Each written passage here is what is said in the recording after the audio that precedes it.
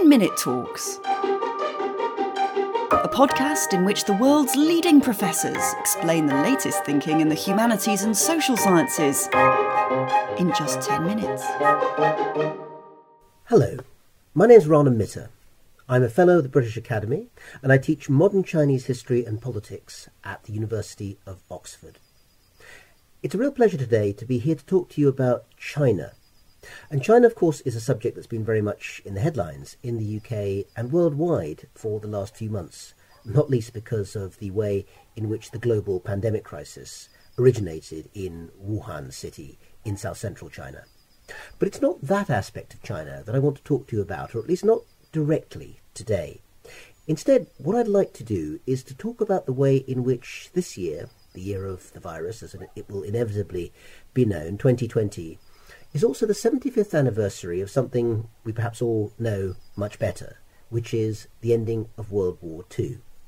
And those of us sitting in Europe will of course associate that with an event just a couple of weeks ago, which is weeks away, which is the victory of the Allied forces over Nazi Germany in May 1945. But we tend to forget that of course there was another ending to World War II, and that was World War II in Asia, with the surrender of Japan in August of 1945. That anniversary will be coming up in just a few months' time. And I want to suggest that there's a link between what's happening with the aftermath of the virus right now in China and a wider set of political understandings that in the rest of the world we really ought to know a bit better if we need to understand the China of today. So today you will hear that the word victory is being used over the virus by the Chinese government and the Chinese Communist Party. Now, whether the virus really has ended in China, we don't yet know. There may be a second wave. There's more to discover. We simply haven't done enough research yet. We don't have enough data to be able to say. But let's look at that word, that phrasing. Why victory? It's not a phrase that's been used elsewhere.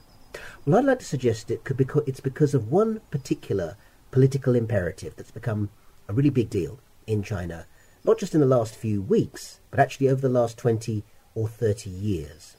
And that's a new interest in World War II.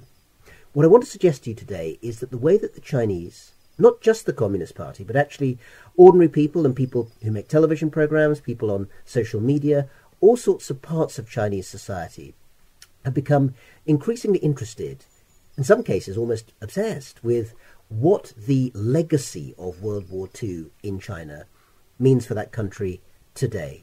Rather, as British people still speak quite often of Dunkirk and the Battle of Britain as if they were just yesterday, not 75 years ago, in terms of political analogies. Well, something quite similar is happening and has been happening in China to do with World War II. Let me explain why. First of all, I think it's fair to say that the story of World War II in China hasn't been terribly well known in the wider world. I'll just give you a couple of quick headlines now. One is that in the 8 years, and yes, World War II began not in 1939, but 1937 in China when it went to war with Japan. In the 8 years that followed until the atomic bombings of Japan that ended the war in Asia in 1945, millions and millions of Chinese died.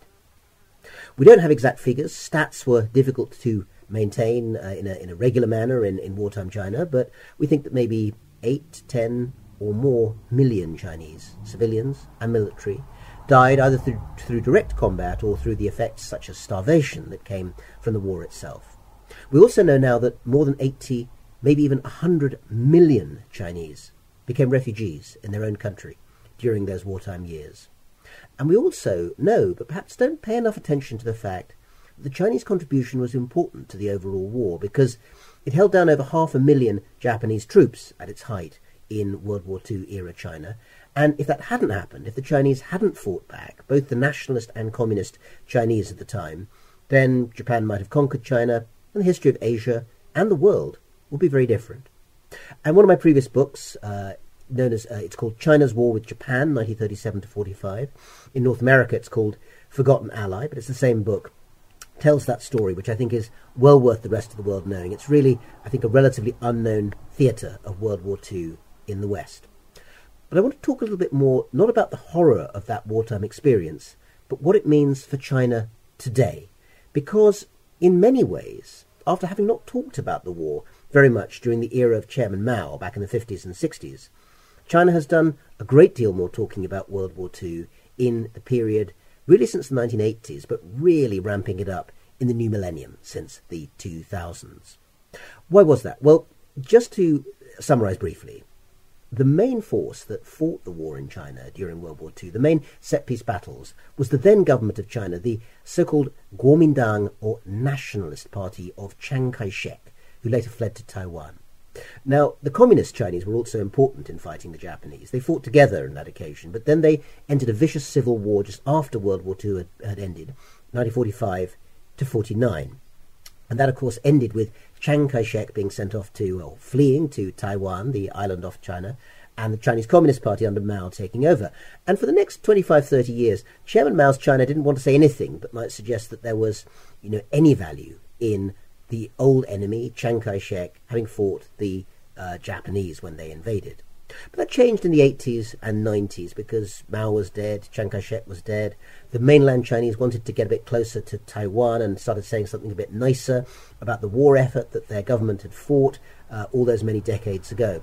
And things have changed really significantly over the last 20 or 30 years, so that nowadays, actually, it's very mainstream for today's Chinese Communist government to take advantage of the fact that its nationalist opponents in the Civil War, who were actually allies before that in the war against the Japanese during World War II, were all pushing towards the same sort of goal.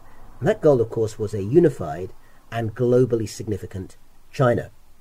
So how might you see a manifestation of that kind of political change in everyday geopolitics today? Well, first of all, one example is what happens over in New York at the United Nations. Mao's China was kept out of the UN for about 20 years, and it was never very friendly towards it, even when it went in after 1971. But today, China's leaders like to argue that they, too, the Chinese, were just as much fighters on the Allied side as the United States or Britain, and that they were also founder members of the UN back in 1945. So just this year, in the year 2020, at the Munich Security Conference, China's Foreign Minister, Mr. Wang Yi, pointed out in one of his speeches that China was the very first signatory to the UN Charter in San Francisco back in 1945. But it's not just the Chinese Communist Party that's taking the legacy of China's sacrifices in World War II and arguing that therefore China has some right of ownership of contemporary order. It's also changing domestic politics in China, and often in ways that are much more subversive, slightly sideways to the official message, which is often rather propagandistic, rather bombastic, from the Chinese Communist Party itself. What do I mean? Well, for instance, go down to not Beijing, but Chongqing, big city in the southwest of China, in the southwest. Why? Well, actually, although it's not well remembered outside China, that was the temporary capital of China between 1937 and 46. And that was a place where millions of Chinese refugees went to hide during the war. And they told their evacuee stories, the stories of being forced out of their homeland, their home provinces, down to Chongqing, to oral historians at the beginning of the 2000s. One of the reasons they had to wait till more than half a century after the war was over was that, of course, they had fled not to a communist-controlled area of China during the war, but the opposition nationalist-controlled area. Now, that couldn't be said during Chairman Mao's time of rule, but nowadays, when there's more space to breathe, when the Chinese Communist Party actually says, well, we all fought the Japanese, communists and nationalists together, that was all part of it. And that use of World War II metaphors is something that happens over and over again. You can see it on social media in China, on television soap operas, which cover the wartime years and talk about both the communist and nationalist contribution. My new book, China's Good War, which is subtitled How World War II is Shaping a New Nationalism, is out this autumn, and I hope you might be interested to read it.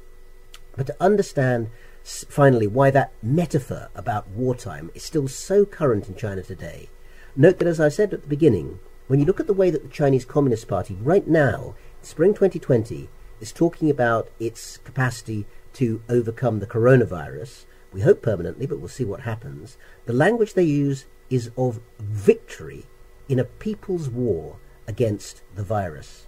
In other words, exactly the same phrasing as was used about the victory of the people's war against the Japanese way back in the 40s in World War II. For China, it's not just history, World War II, it is current affairs, very current affairs. Thanks for listening to this British Academy podcast. Please subscribe, share and rate this series from wherever you get your podcasts. For more events and conversations, please visit www.thebritishacademy.ac.uk or find and follow us on Facebook, Instagram or Twitter.